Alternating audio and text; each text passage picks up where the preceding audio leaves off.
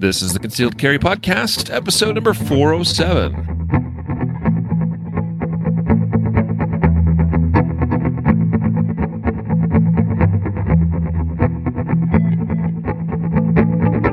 And welcome to the Concealed Carry Podcast, part of the ConcealedCarry.com network. I'm your host, Riley Bowman.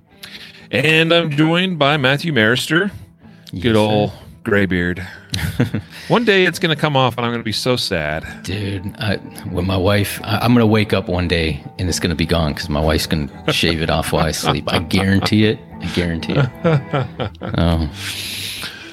So welcome to the show, guys. Today is our news and gear reviews episode. We do this once a month and we cover industry news as well as gear reviews. A couple of picks between Matthew and I that we'll talk about. In fact, we'll just tease a little bit. I'm going to talk about the new Wilson Combat P320 grip module. Pretty cool. Pretty exciting to see something new and different in the realm of P320 modular grip modules. And then Matthew's going to talk about the Pig Lube range kit. Which is also it's a favorite of mine as well. So looking forward to getting into all of that. But also, we are going to cover a bunch of industry news stories.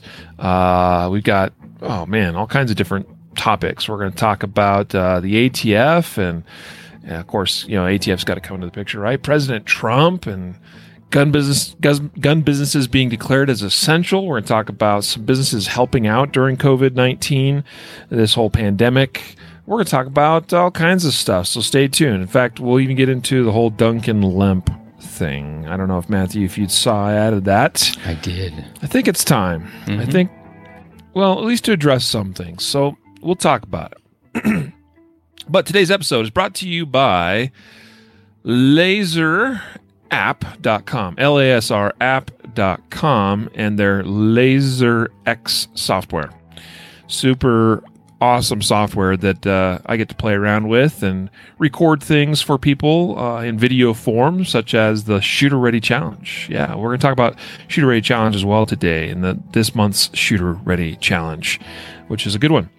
And today's episode also brought to you by NextLevelTraining.com and their CERT pistol.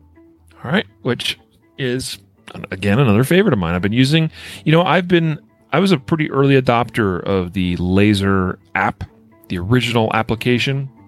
I don't even remember what version I was on, but it was a long time ago. Like, I think even before, I don't know. Maybe it was version 2. Like, before the 2.1s and 2.2s, and it might have even been like 1 point something. I don't remember. It's going back a ways. But I've been using Laser app for some time, and they have since created the virtual Laser X version, which allows you to use any device, and that has been life-changing for me because now I use my iPad instead of a Windows-based laptop, which Laser app, the original, was only compatible on. The CERT pistol I've been using for 4 or 5 years. No, it's been longer. It's been at least 5 years, I would say. So, big fan of CERT pistol and Laser app together. Again, check out laserapp.com/LASRX to learn more about LaserX, and nextleveltraining.com. And we also sell the CERT pistols on our store. We also sell licenses to the Laser app software too. So you can check all that out in our store or go directly to their sites. Doesn't matter to me. We love them. We support them. We hope that you will too. All right. So speaking of Shooter Ready Challenge, this month's Shooter Ready Challenge, we now highlight this once a month on the podcast as well. And so this month's Shooter Ready Challenge is basically practicing the whole idea of, I'll start with, it's learning to draw your gun with your hands in non-standard locations, right? Because so often we'll just kind of stand there with our hands at our sides. And there's nothing wrong with that, right? But this month's Shooter Ready Challenge introduces the concept, the idea of, what if my hands were up here, or here, or here, or there, or whatever? And specifically, this month's Shooter Ready Challenge calls for drawing from the surrender position. Surrender position being like you've surrendered yourself. So you have your back basically towards your enemy or your target, and your hands are above your shoulders. kind of the classic, like I'm about to be executed sort of thing, right? Which, speaking of which, my wife and I were just watching that new PBS Masterpiece show last night, World on Fire. Not too bad. Pretty cool show.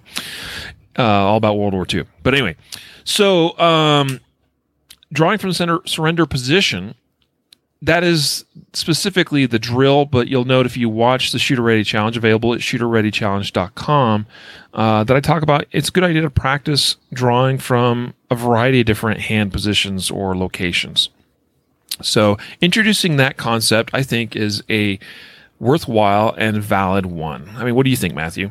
Yeah, and I like in the video that you differentiate. You say, this isn't necessarily a direct contextual type scenario that we're playing, right? Like, we're not teaching, hey, you're going to do some crazy kung fu Jackie Chan thing, spin around, grab the gun, disable it and take it apart before the guy knows what's going on. We're not talking about that, right? Like, we're talking about building the skills to be able to draw from with your hands in a different position than what you typically would, and be able to kind of, because you start with your back to the threat, to sort of flesh out or figure out, how do I turn with the gun, get my, pick up the threat and draw at the same time and present my gun at the target in a quick and efficient method. And I think that, it's like one of those things where you until you do it, you're like, oh, why do I need to do that? I know how to draw, I know how to turn, I know how to, but when you start putting it all together, you start figuring out little things that take more time or make it easier. And so I think it's a good, now I'm glad you mentioned that, because, a lot of people will say, well, this drill, how does it directly apply? Well, it's not like a scenario. It's building a specific skill or a specific skill set. Yep. Yeah, you're right about that. And that is always my thinking. So often we see the keyboard commandos online when they see a person doing some kind of shooting drill, and like, well, that's fine on a flat range, but there's no applicability to being in a actual shooting or whatever. Well, that's true, actually. Mm-hmm. Well, I shouldn't say there's no applicability, but there's no maybe direct applicability. That so many things we do are intended to develop certain skills or skill sets.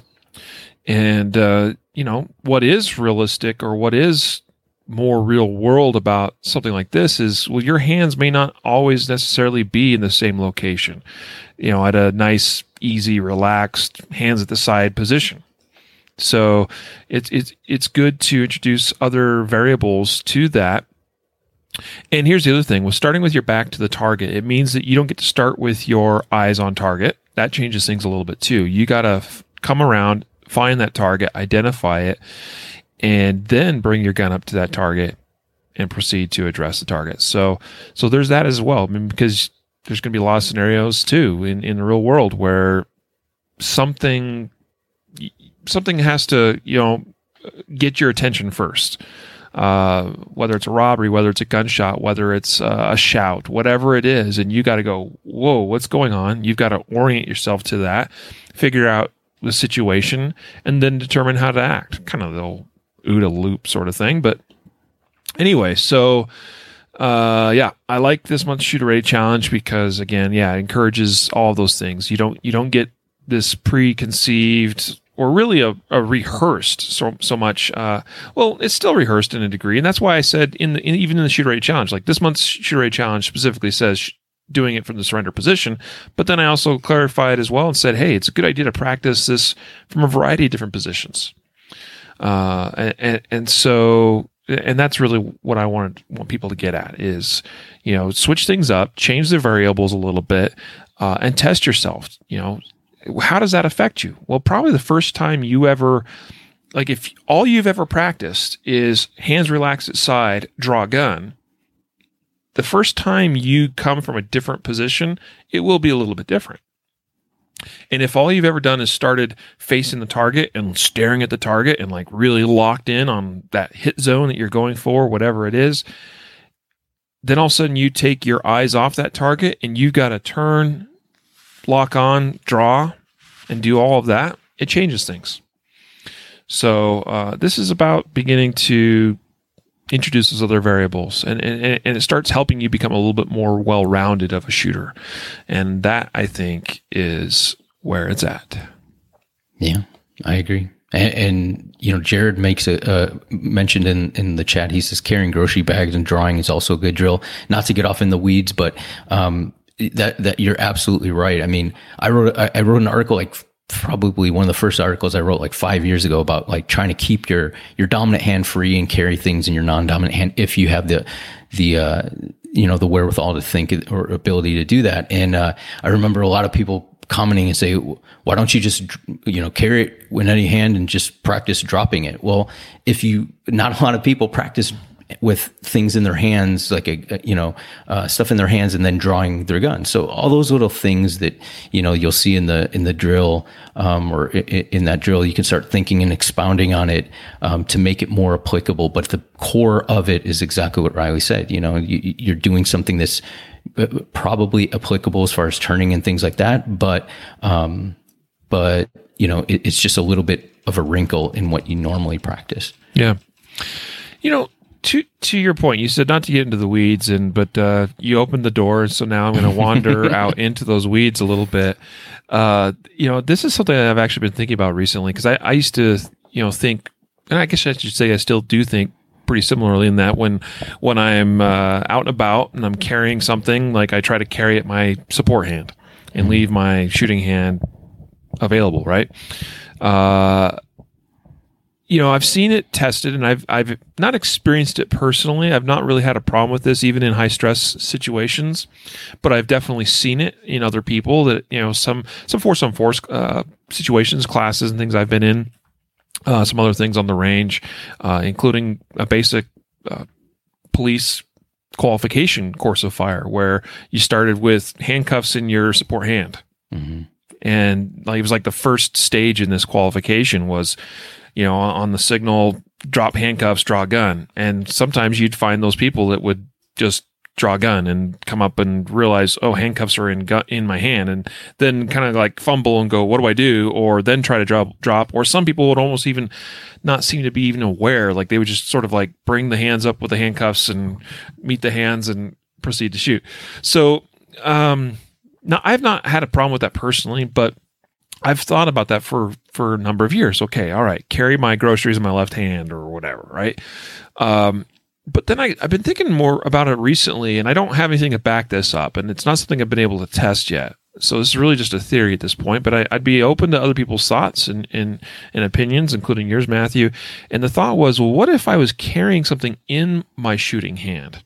Would I be more inclined to be recognize that, hey, I can't use my gun with this in my hand, so I have no choice but to drop it. Mm-hmm. You know what I mean? Like subconsciously, mentally, psychologically, would I be more inclined to drop that object that I don't need at that moment because I'm forced to go and grab my gun? I don't know. Yeah, it's a good question. I've never done any, data or can't. I can only talk about anecdotal stuff like you. Yeah. I've never done a research, and I've never seen anybody actually do research, but it'd be interesting to start getting a good, sample base of students and just, kind of go through it. And after you get 100 students that have gone through it various times, maybe you start to see trends, or maybe no trends at all. Yeah. Well, yeah. So it's something I'd like to explore a little bit further. This idea of particularly an object in your dominant hand. If anybody's aware of anybody that has tested or done some work on that, I would definitely like to know about that. And here's kind of my thinking as well, that, and this will be where I leave it before we move into our first news story, is that my muscle memory, right, in quotes, it is such that when I go for the gun on the draw, this hand starts open like this, open palm, right? Thumb's not perfectly straight with the palm and the fingers. My thumb is it's going to be kind of like this, because that's prepping me to go right to the gun and index the way I typically do, right on the gun. Okay, so that's that's what I have thousands and thousands of repetitions of practicing and doing. And that's why I wonder, well, if that's the so-called muscle memory, then if I got something in my hand, would I not just instinctively, because this is what's been practiced, that hand releases and goes into that open palm, ready to grab my gun type, position or whatever. So that's kind of my thinking. I don't know. It'd be interesting to test. Yeah. All right. So let's see. First news story. TheFirearmBlog.com reports Miami Beach Police Department to be equipped with APC 9K Pro SMGs from B&T. That's that's a fun bit of like acronyms there. APC is this platform. All right, it's basically a submachine gun platform, and that's SMG, so that's submachine gun for those that don't know or didn't catch that in the first reading of the title. And B&T is a company out of Switzerland that makes the APC 9. It's the APC because they actually you can get it in 9mm, 40, 45. They have a little bit longer versions, shorter versions. Well, this is the APC 9K. 9mm is a very short platform version. Now, why is this noteworthy? Well, because I've shot these before, and they're pretty cool. They're actually a very smooth shooting sub-machine gun sized platform, and I like them. I think there's a lot of promise in them. The APC has been chosen as the U.S. Army's official submachine gun. Like, they got a massive contract for that. So that is pretty cool. And so apparently we're starting to see some law enforcement agencies adopt these as well. Now, what's particularly noteworthy about this particular, I said particular twice, APC 9K is for the Miami Beach, is that this is a P320 magazine capable, or it fits the P320 magazines. Mm-hmm. I didn't know they made those, but I'll say this much about B&T. I've been rather impressed with how quickly and how willing they are with adapting this platform, and some of that is because it is basically an upper and a lower receiver, so that it's modular, kind of like an AR-15 is modular. I mean, a lot of folks don't realize that there's just how awesome a platform like an AR-15 even is as far as its modularity, because of the fact you have an upper and a lower receiver the way you do. The APC is similar in that you got those two different receivers, so they can kind of make whatever they need to for the bottom, right? That's your magazine well, that's your mag catch, your mag release, all that stuff, and just fit that into an upper receiver with your all of your other action bits and barrel and all that. So anyway, check out B&T, and if you're interested, I think they have some civilian models available or soon to be available. But I think they're a pretty interesting platform. I enjoy shooting it. Yeah, I wish I had an opportunity to shoot it, but looks pretty cool. Yeah, they had a very small booth at Industry Day at the range this year. So I just happened to notice that, and I was like, "Ooh, I'm going to go get my hands on those." I spent a good little while with them and shooting them, and Sean Burrows, who's been on the podcast before, he's actually a sponsored shooter with them now as well. So we had a good time.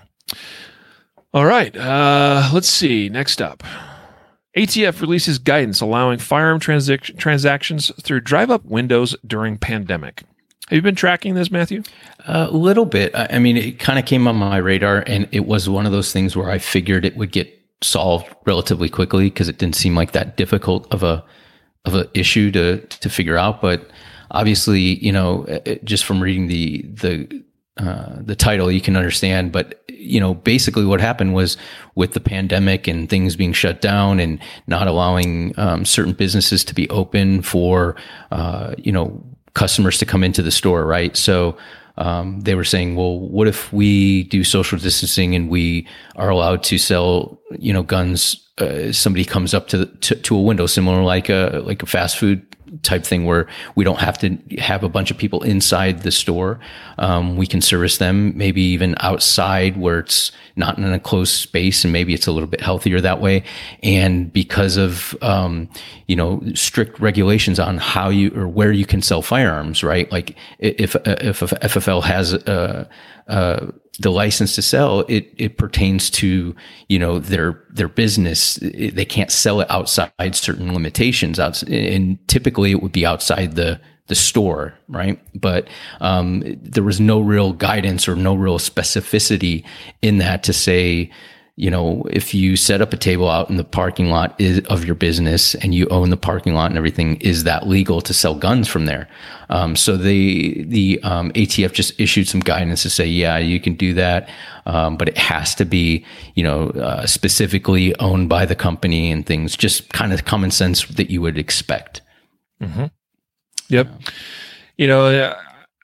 This is kind of remarkable. I mean, so you had President Trump, and this is actually our next news story, so I'll just kind of merge these two together. The Trump administration comes out and says the gun industry is an essential business, which is the right move. I think. I think that's a good play. I think with the current situation of things, people are honestly right now. People are at in some ways greater risk to some things. Right. There's a greater likelihood of people encountering home intruders because more and more people are staying home more. I do think that probably home invasions have, I don't know for sure on this, but my perception is, as I kind of track and follow the news, that there's probably fewer home invasions or home burglaries taking place right now, but they're not all gone. And as some people that really rely on that as for almost like a form of, like that's their job. Like there's guys out and gals out there that like that's basically their living is go in, break into people's houses, steal stuff so they can get money, jewels, crap they can sell, whatever it is, so they can most of the time buy drugs, right? And so I suspect that that's gone down somewhat, but it doesn't go completely away. And because we have more and more people staying at home, then there's a greater likelihood that there's going to be people in the residence when these really desperate characters decide to try to break in. And so I would say, yeah, people have a right, obviously, to defend themselves. So, maybe they didn't buy a gun before now. Maybe they didn't think they needed it. And for the first time in their life, they go, I think I need a gun. Yeah, it's an essential business for sure. So you have the ATF now that's like, well, wait a minute. We got businesses in states that are telling us their governors have shut down things, and maybe that particular state has not declared them as an essential business. So there's this little bit of a state versus federal, a little bit of a conflict there as well. But hey, either way, like we got to maintain social distancing no matter what. And the Trump administration has been encouraging that, of course. So how do we manage this? How do we actually have people come into our stores and buy guns? And how do we maintain that social distancing? So that's where this came out of. And it's kind of interesting. You basically got where the ATF has said, hey, if there's a way you can have a drive-through, hey, by all means. Or if you want to set up a table outside, where you're not in an enclosed space and you got a little bit more airflow and less likelihood that as we maintain, 6-foot distance and all that we're outdoors, we're going to be less likely to come in contact with aerosolized body fluids and whatever stuff, because people are coughing, sneezing, that sort of thing. So yeah, ATF says, yep, this is acceptable, but it's got to be on the business property. That's the one thing. And I've always thought it's a little bit funny, but that's the one thing about FFL, a dealer's license, right? Is that you got to have a license that's attached to a specific address. It has to be a physical address. Mm-hmm. And if you have another address or another location for your business, it's got a whole other license. Yeah. As well. And so those sales have to occur on the premises, on the property of that business that's recorded on the FFL. So they specified that. and they've made dealers aware too. By the way, this may be a point of inquiry where we're going to, if you continue trying to do business and sell guns during this, we're going to ask you. We're going to basically, at some point, you're going to get inspected. It happens all the time. Every dealer's familiar with ATF inspections. Some of them get them more often than others, but they're going to be asked, did you maintain your records properly? Were they stored indoors? That was one thing that was specified to this. If they choose to set up a table or something out in front or outside, they're told that they still need to maintain the paperwork, the documents, the records of the sales, all that inside the business. So meanwhile, you've got Moms Demand Action and Brady campaign freaking out over this. Oh my goodness, drive-through gun sales. I'm rather amused at that. Yeah. Well, I don't know. I think they'd freak out over anything, right? So this is just one other thing to cause them to stay awake at night and scream and holler. Yeah. Well, the Brady campaign called it unsafe and indulgent, and then went on to say, we have repeatedly seen the Trump administration put gun industry profits over people throughout the COVID-19 response, notably by designating gun stores as essential critical infrastructure. Never mind, there's this whole, Second Amendment thing. Yeah, that's irrelevant, though. Right? All right, let's move on. Did you read this article that our managing editor, Josh Gillum, wrote about gun sales rising, thus may also rise? I did. He did a good job. Basically, if the article points out somewhat like what you were talking about.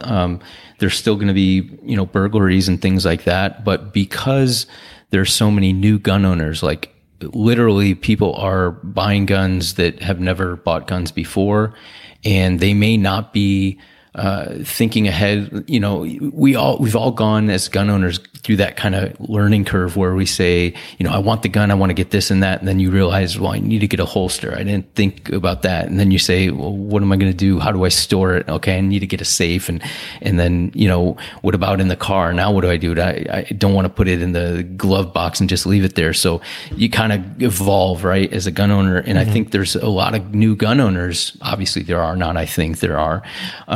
And so Josh wrote this article, and I think it was timely. Just kind of some tips and stuff about not leaving the gun in the vehicle, not leaving or putting a bunch of gun stickers and things on your car, so it would be targeted. Talking about getting safes and things like that, because as more guns are out there, statistically, the availability is more for them to be stolen, and that's the last thing you want to have happen. Mm-hmm. Yeah. Well, maybe not the last thing, right? You don't want someone to accidentally get it and hurt themselves, like a child or something. So, that's right. But it ranks up there, right? I think the key here is, this is why Josh basically wrote this article, is we recognize there's a lot of people buying guns in recent history. Massive increase in the month of March and beginning parts here of April. And, a lot of those are going to be first-time gun buyers and gun owners. And some people, there's a tendency sometimes, particularly when it's an impulse buy, to just jump in and not really know what you're totally signing up for, and not maybe being as educated on the matter as you probably ought to be. I'm not saying, and I never have said, that there should be any sort of education requirement to buy or own a gun. But gun ownership comes with responsibility. And not everybody's as well prepared for this as much as others. And so, this is just us doing our part to, Josh wrote this article, put it out there to say, hey, and maybe somebody that just bought a gun stumbles upon this. We actually get quite a few messages to us and to our Facebook page and stuff, that and to the podcast, right? To our podcast hotline, podcast@concealedcarry.com. We get a lot of emails, people saying, I'm so glad I found your podcast, because I just became a brand new gun owner or concealed carrier or that sort of thing. And I started searching and trying to find information and help out there. And I stumbled upon your podcast. Well, the same thing happens with our website. So hopefully this article helped somebody out there to begin thinking, okay, my gun's not as safe. I should take some responsible steps in my home as far as how this gun is stored and kept and all that, particularly if you have children. Mm-hmm. So, anyway. We're really big about being safe. It's an important thing. Yeah. Firearms industry aids in response to COVID-19. This is an article on NRAILA.org.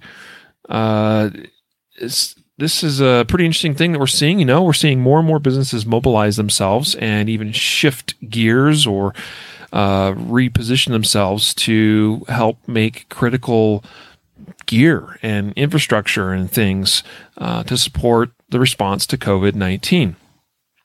So this article highlights how Remington Arms, massive gun maker, right, has offered the use of its manufacturing facilities in New York, saying, hey, anything you need us to do, we're here standing at the ready to help. It doesn't say they're actually doing anything yet, but hey, our facilities are here, and if you need it, you can have it.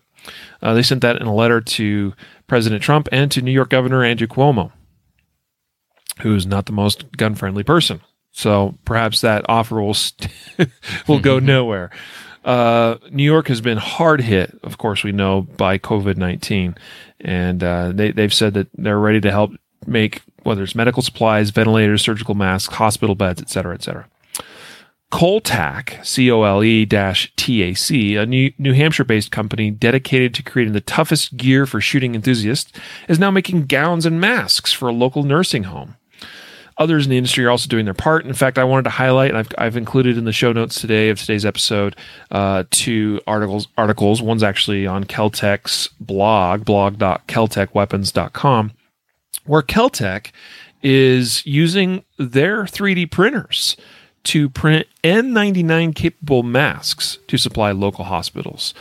So they're using, and what's cool about this is they've got right there on the site, on their website, the files, the 3D files, for you to be able to go, if you got a 3D printer and you're able to make use of that and support the effort, you can just download these files and bam, start making these things yourself as well.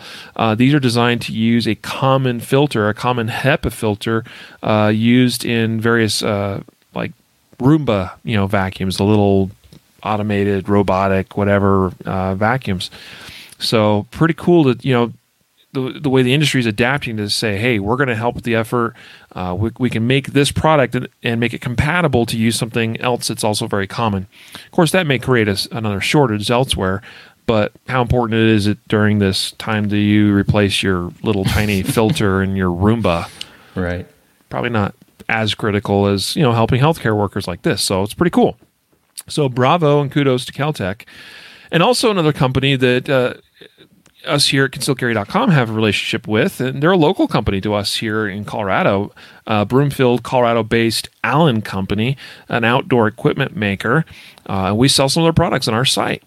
In fact, they've been involved in some of our giveaways and things as well. So we really appreciate our relationship with Allen Company and everything that they've done to support us. But they have pivoted, and they are starting to make personal protective equipment such as masks and gowns as well, instead of gun cases and waders. So just another example of a gun company, gun industry related business anyway, to jump in and say, hey, we're ready to help. So pretty cool stuff to see. Yeah. Yeah. In the article also, it says Beretta is doing something. I don't know. I mean, I know they're in Italy, but I don't know if it's solely helping out in Italy, but I know Jam4 Tactical teamed up with a couple companies. One's 109 Design. They make T-shirts, and Jam4 Tactical is a holster. And with a leather company out there in Abilene, Texas, I can't remember the name of the leather company, but they're also helping out by making masks and things like that. So it's crazy because, if you think back, Riley, a couple, months ago, we were covering stories about how, companies wanted to make sure that if there were any sort of investments into gun companies, that they would withdraw those investments and invest in other companies as far as stocks and things like that. And how, gun companies are destroying everything, and they're evil in nature. And it shows that, if Governor Cuomo were to turn down the offer, that it's really politics over people. At that point, it's crazy because if you study World War II and how the country changed during World War II, and they stopped making cars, they started making tanks and airplanes and all kinds of different things. I mean, I can't imagine a company or like a governor saying, no, we're not going to change our plant into a tank making plant because we're not going to allow that. We're not going to accept that because we're against war, or that company, is run by a Republican or a Democrat, and I'm the other. It's just I can't imagine that happening. And so I hope that all the political stuff gets put to the side, and people just see people for, hey, we want to help, and we don't care if you make guns or if you make Tootsie Rolls. I don't care. If you can help, you help. Mm-hmm. No. Yeah, man. This is what, honestly, I could say this is what Americans do, but this is what human beings do, honestly. Yeah. Human beings are amazing because we are able to critically think. We're able to adapt. We're able to find solutions to big problems. Yes, Americans, we do that. We've been well known for our innovation in history, responding to certain crises. But we're just seeing evidence of that. And this is a crazy, terrible pandemic, but in a lot of ways it is even though we're all more separated than perhaps normal, it does also bring us together in a lot of ways. And I've said this before on the air, and I'll say it again. I've been really impressed with the numerous positive messages I've seen on social media, as well, especially like my local neighborhood's Nextdoor group, on the Nextdoor app. Mm-hmm. Very, very wonderful, positive things happening there. People being supportive, people offering help, people making masks for other people, help, just picking up groceries for elderly, just all kinds of really amazing things. So let's keep that going. This is a great opportunity just to recognize that we're all in this together. We're all human beings on this same big old planet, and let's find opportunities where we can help one another. Amen. Turning now to a little less fortunate story, and this one has been rather controversial, I'll add. And I know that we've had some people who probably have wanted us to even talk about this. So I thought, now's the time. Even though I'd almost rather wait a little longer and let a little more information come out in the course of a more complete and full investigation, I'm tired of standing by and seeing some of the stuff that's put out there. So this was the Duncan Lemp incident in Maryland, last month, about a month ago now, I think. This was initially it was billed as the following. Like, what was being reported, especially across social media, was red flag, order was served, and man got shot in the process by cops. They shot him, while he was sleeping in his bed. It's basically what it went down as. The cops went to do a red flag seizure of guns and shot this guy dead in his bed in his sleep. Well, first of all, anytime I hear something like that, I go, that doesn't quite add up. Regardless of what you think of cops, like, it's pretty insane to think that they think that they could get away with doing some kind of raid in the early morning hours, and that they'll get away with shooting somebody dead in the sleep in bed. Like, that just never computes. That never makes sense. Like, you can't, in today's world, especially in today's world of, cameras everywhere. Everybody's got a cell phone. And all kinds of other ways of gathering digital data. There's just no way that you honestly murder somebody in his bed in his sleep and get away with that as a major law enforcement agency. This is Montgomery County Police Department, which is pretty. This is in the not too far from Washington D.C. It's in the Potomac area. So Duncan Lemp is a young man who we don't still know a ton about, but. Young guy, seems like he's very smart, very intelligent, doing all kinds of things, stuff with computers and programming and app development just all kinds of stuff. He had a bunch of guns. I say bunch. I mean, he had like 4 or 5 of them. A couple of rifles, a couple of pistols. Some of these were like Polymer 80 type, Glock kits that you build yourself and that sort of thing. Apparently, Duncan Lemp was prohibited from owning those, from owning firearms, period.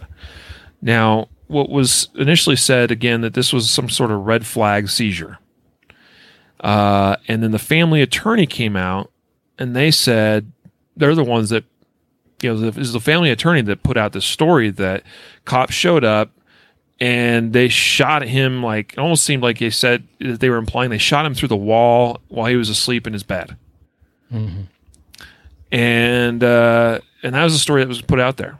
So instantly you have everybody across social media and YouTube, including some pretty large pro 2A YouTube channels doing videos and pushing memes and stuff out there that, saying that this was a huge travesty. This is, the danger of red flag laws and so forth. And this is what we end up with. Now, to be clear, and I am on record of this, I am extremely concerned about red flag laws.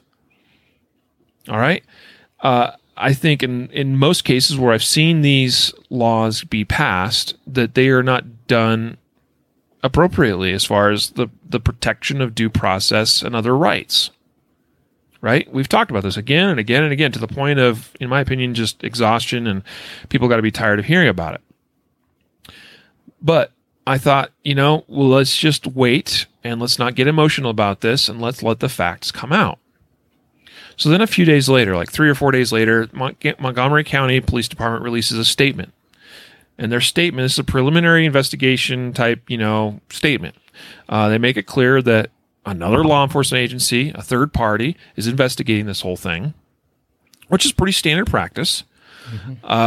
And in fact, everything will be also reviewed by a separate county's attorney's, DA's office, district attorney's office, right? So you have a separate law enforcement agency doing the investigation, and also their DA's office will review all of that and go, yep, this was okay, or no, there's a problem here, right? Okay. So I know that some are still thinking, well, they're cops, back the blue, protect that thin blue line, et cetera, et cetera. There's going to be some kind of cover up here.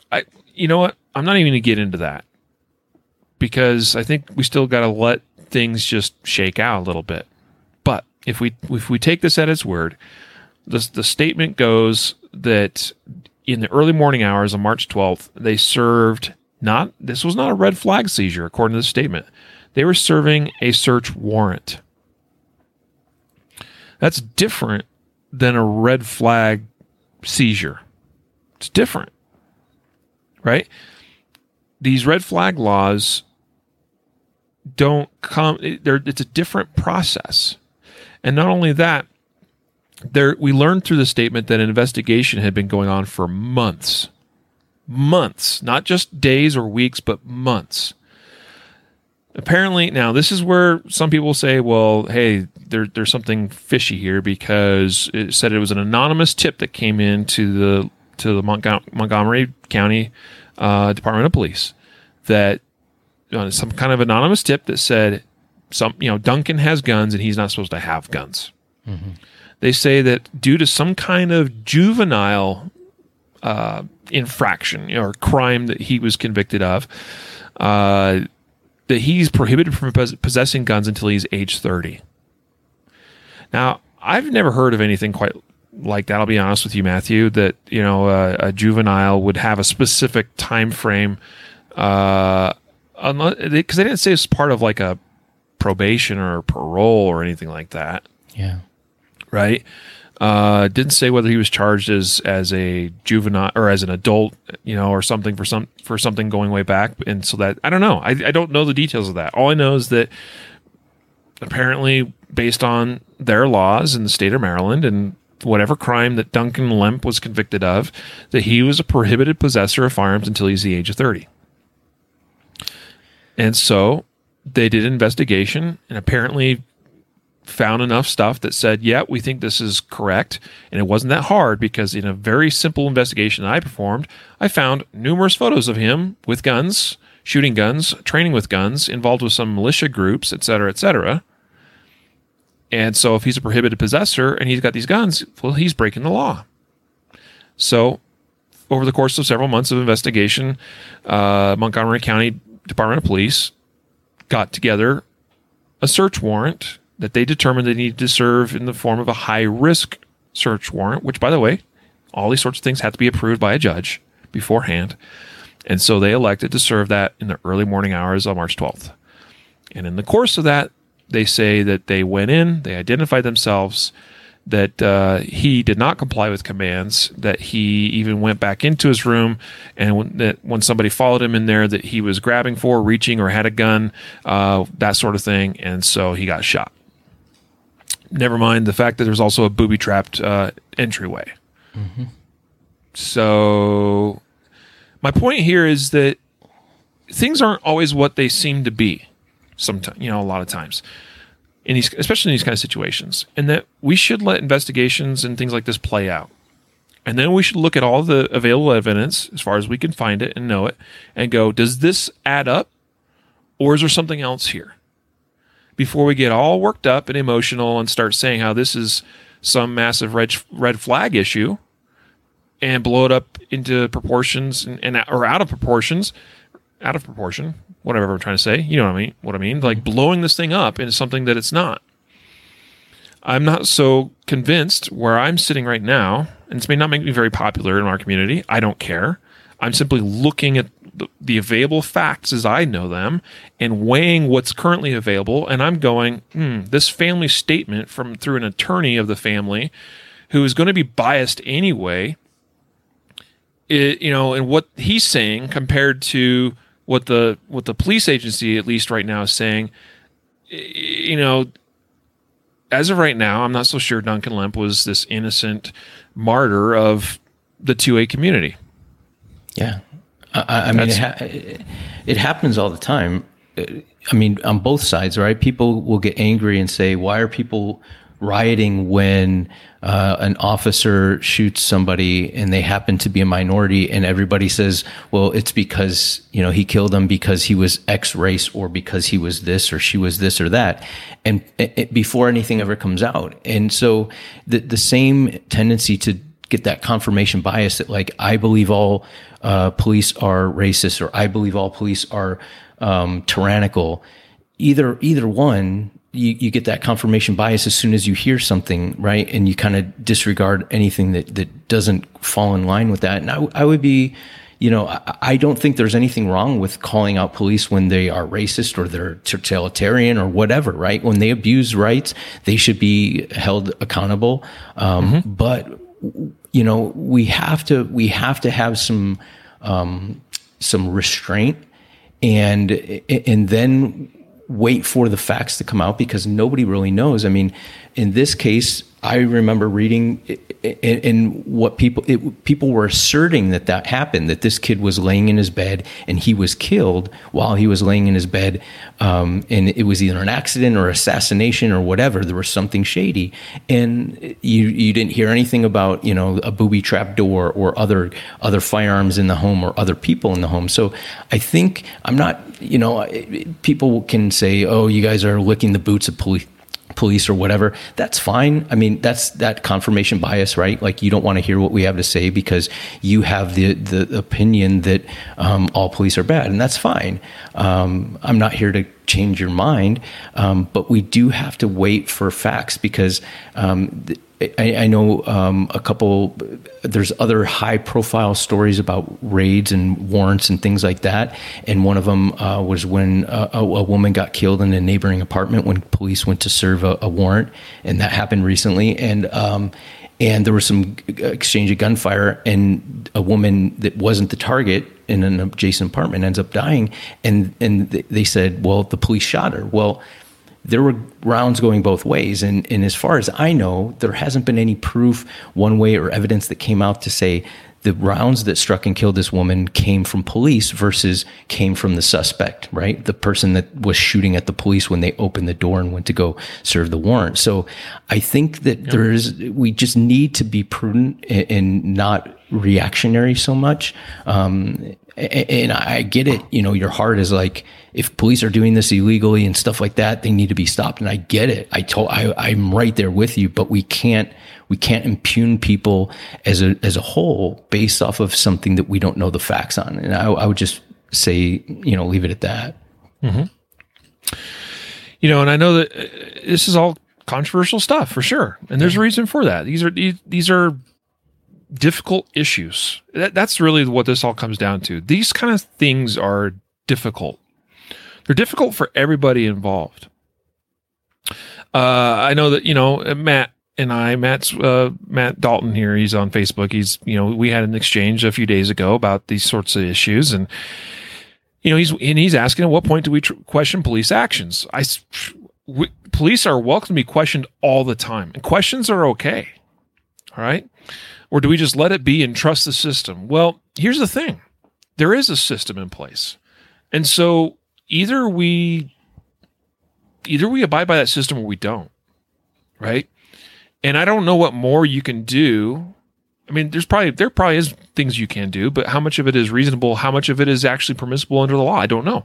I suppose it's going to depend on your particular jurisdiction, your state, whatever. But as far as what is the practice, as far as how investigations are handled and things like that.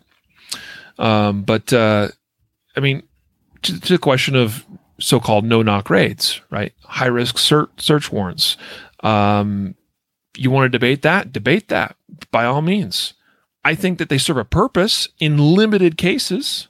Do I think they're overused? Yeah, I think they are overused. Right? Do agencies make mistakes, including, especially when serving some of those warrants? Yes, mistakes are made. Should they be held accountable? Yes, they should. Should full and complete investigations be done? Yes. The questions should be asked. People should be held accountable when mistakes are made. It should be addressed. It should be handled. Okay, I'm not saying it shouldn't be, but the bigger point, all right, and this is what some people are missing about this whole situation, this whole issue, is that Duncan Lemp was probably not the innocent little boy that some in our community were trying to paint him to be. And we should let the investigation and the facts come to light and bear out. And once it's all laid to bear, okay, because there will be a full report done on this. The DA's office is going to review it. They're going to release it. They're going to probably do some press conference about it. And when that all happens, we can see it and we can go, does this add up? All right, that's our opportunity. And if there's greater accountability that needs to happen at that time, then that is when that accountability, where we can start pushing for that. But to jump to conclusions before the facts are all out there, that is the wrong thing to do. And that is the point. And now I get off my soapbox. So I don't want to hear any more talk about Duncan Lemp until we see this full report, when this investigation is concluded. That's all I'm saying. All right? That's so much to ask. I'm just teasing. So, all right. Let's see. Now we're to the point where we do gear reviews. I guess my name is first in our outline, so I will go first. I am doing a little review of the Wilson Combat grip module, recently released by them just a few weeks ago or a month ago or so. And this is a from the ground up, all new designed grip module. I mean, this is not a Sig Sauer product that was reworked and re-engraved or stippled or textured or whatever. This is a whole new mold that was used. This is a molded product. So this texture that you will see on the grips of these Wilson Combat grip modules, this is not laser textured. This is part of the mold. You can tell just the way it feels, the way it looks. It's a very, very high quality finished look. It's got the kind of the classic, and really this is what Wilson Combat's known for. If you look at any of their products, you'll see that they have this sort of signature starburst pattern in their grip texturing. whether it's on their 1911s, whether it's on the Beretta grips that they do, whatever, right? So it's got the Wilson Combat Starburst pattern. It's got a more aggressive, it's got more texture than what the standard P320s have, right? I've got one right here.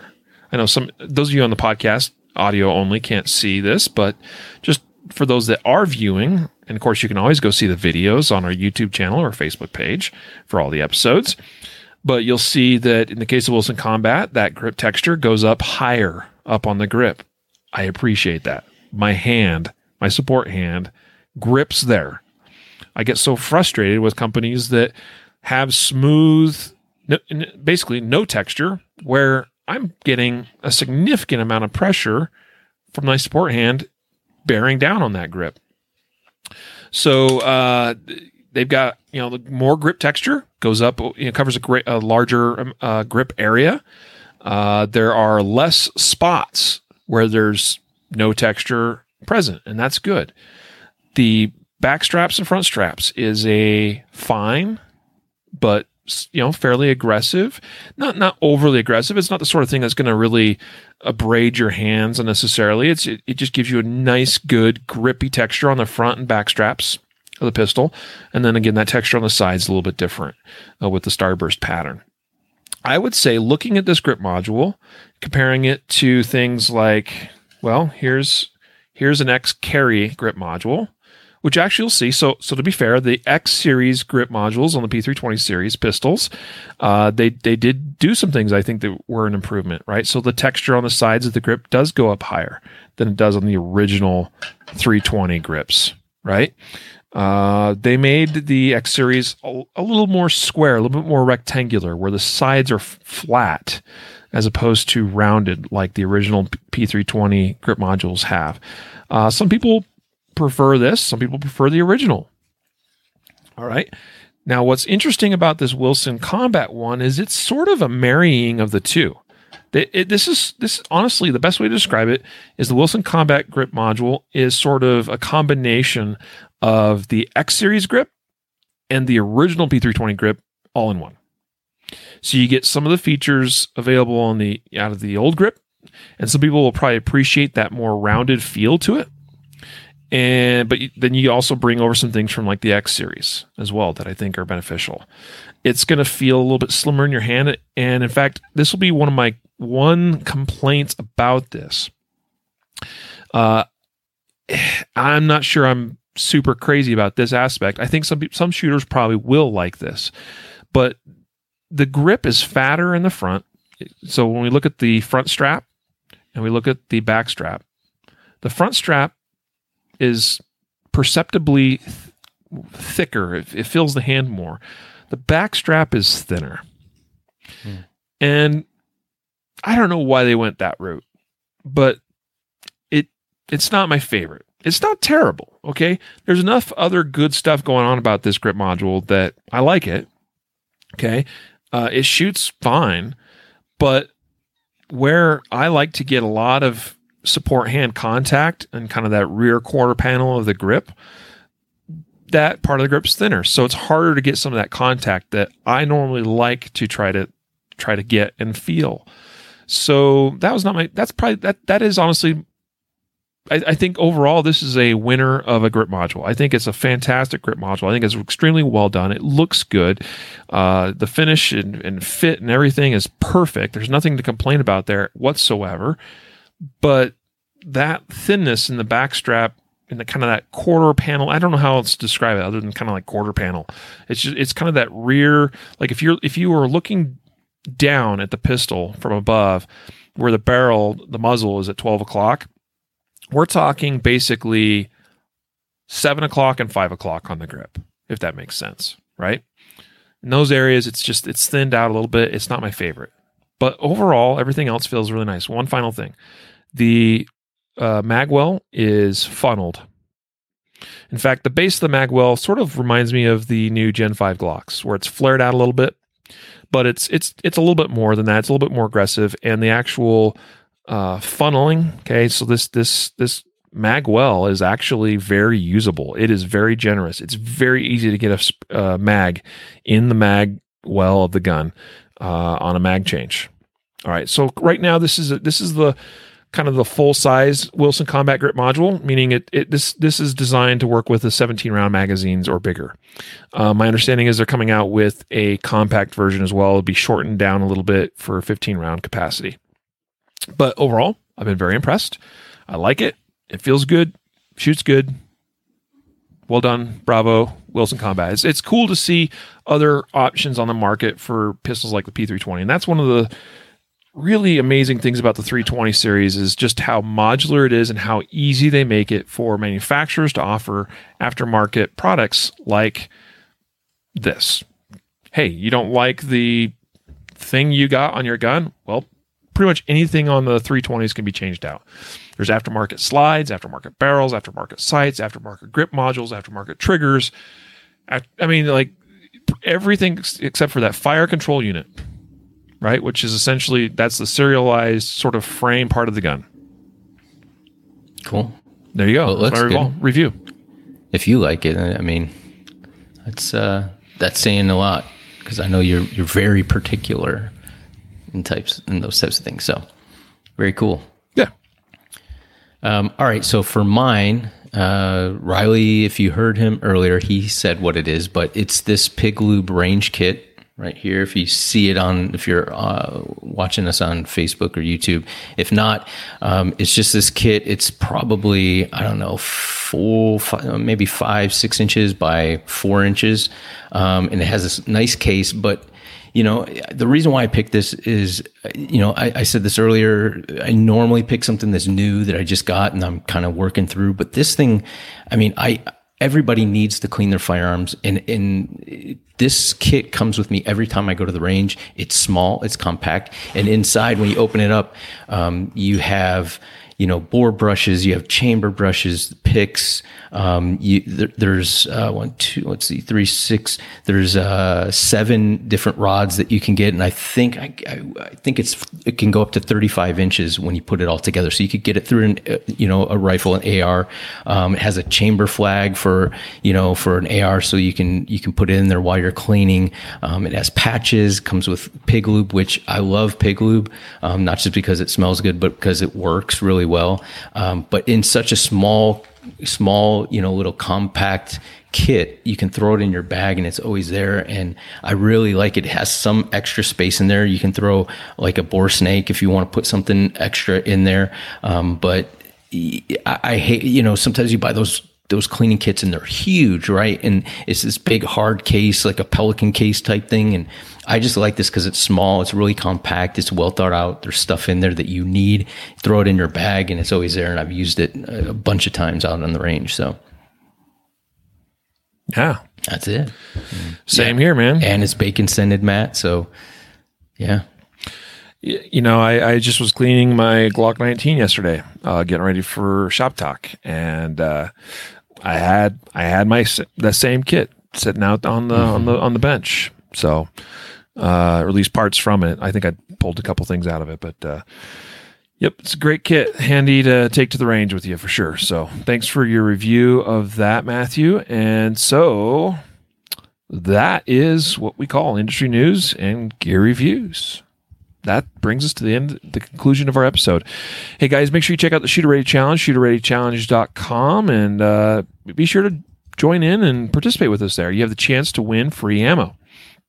And plus just get better as a shooter, as a concealed carrier. And those are all good things. Also, laserapp.com.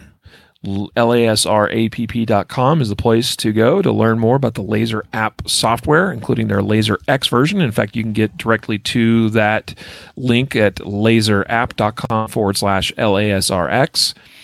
And the Laser app software pairs very well with the SIRT pistol from Next Level Training, nextleveltraining.com. So if you don't have a SIRT pistol, I mean, many of you probably do, but if you don't, I always recommend having one. I like it. It's just so easy to use for various dry fire purposes. So, SIRT pistol, get one. And the cool thing is, I was talking about 320, right? Well, they now have the 320 model available in the SIRT pistol line. So you got Glocks, basically. They don't say they're Glocks, but that's what they are. They have the Model 110 series, which is the Glock. They have the SIG MMP lineup, and they've got the P320 lineup now, and also the compact or micro compact. They call it the pocket pistol model, the SIRT pocket pistol. So all kinds of great options available there. nextleveltraining.com.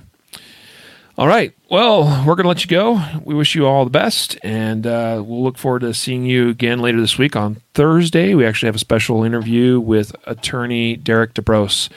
We'll talk about some legal issues. It'll be fun. I mean, this is not meant to replace Andrew Branca or anything like that. Just getting another perspective and somebody else that's very knowledgeable and has actually represented clients in various cases as well. So it'll be fun talking with Derek on Thursday. We look forward to it. So until then, stay tuned, and a reminder to train right, train often, and train safe so you can fight hard, fight fast, and fight true.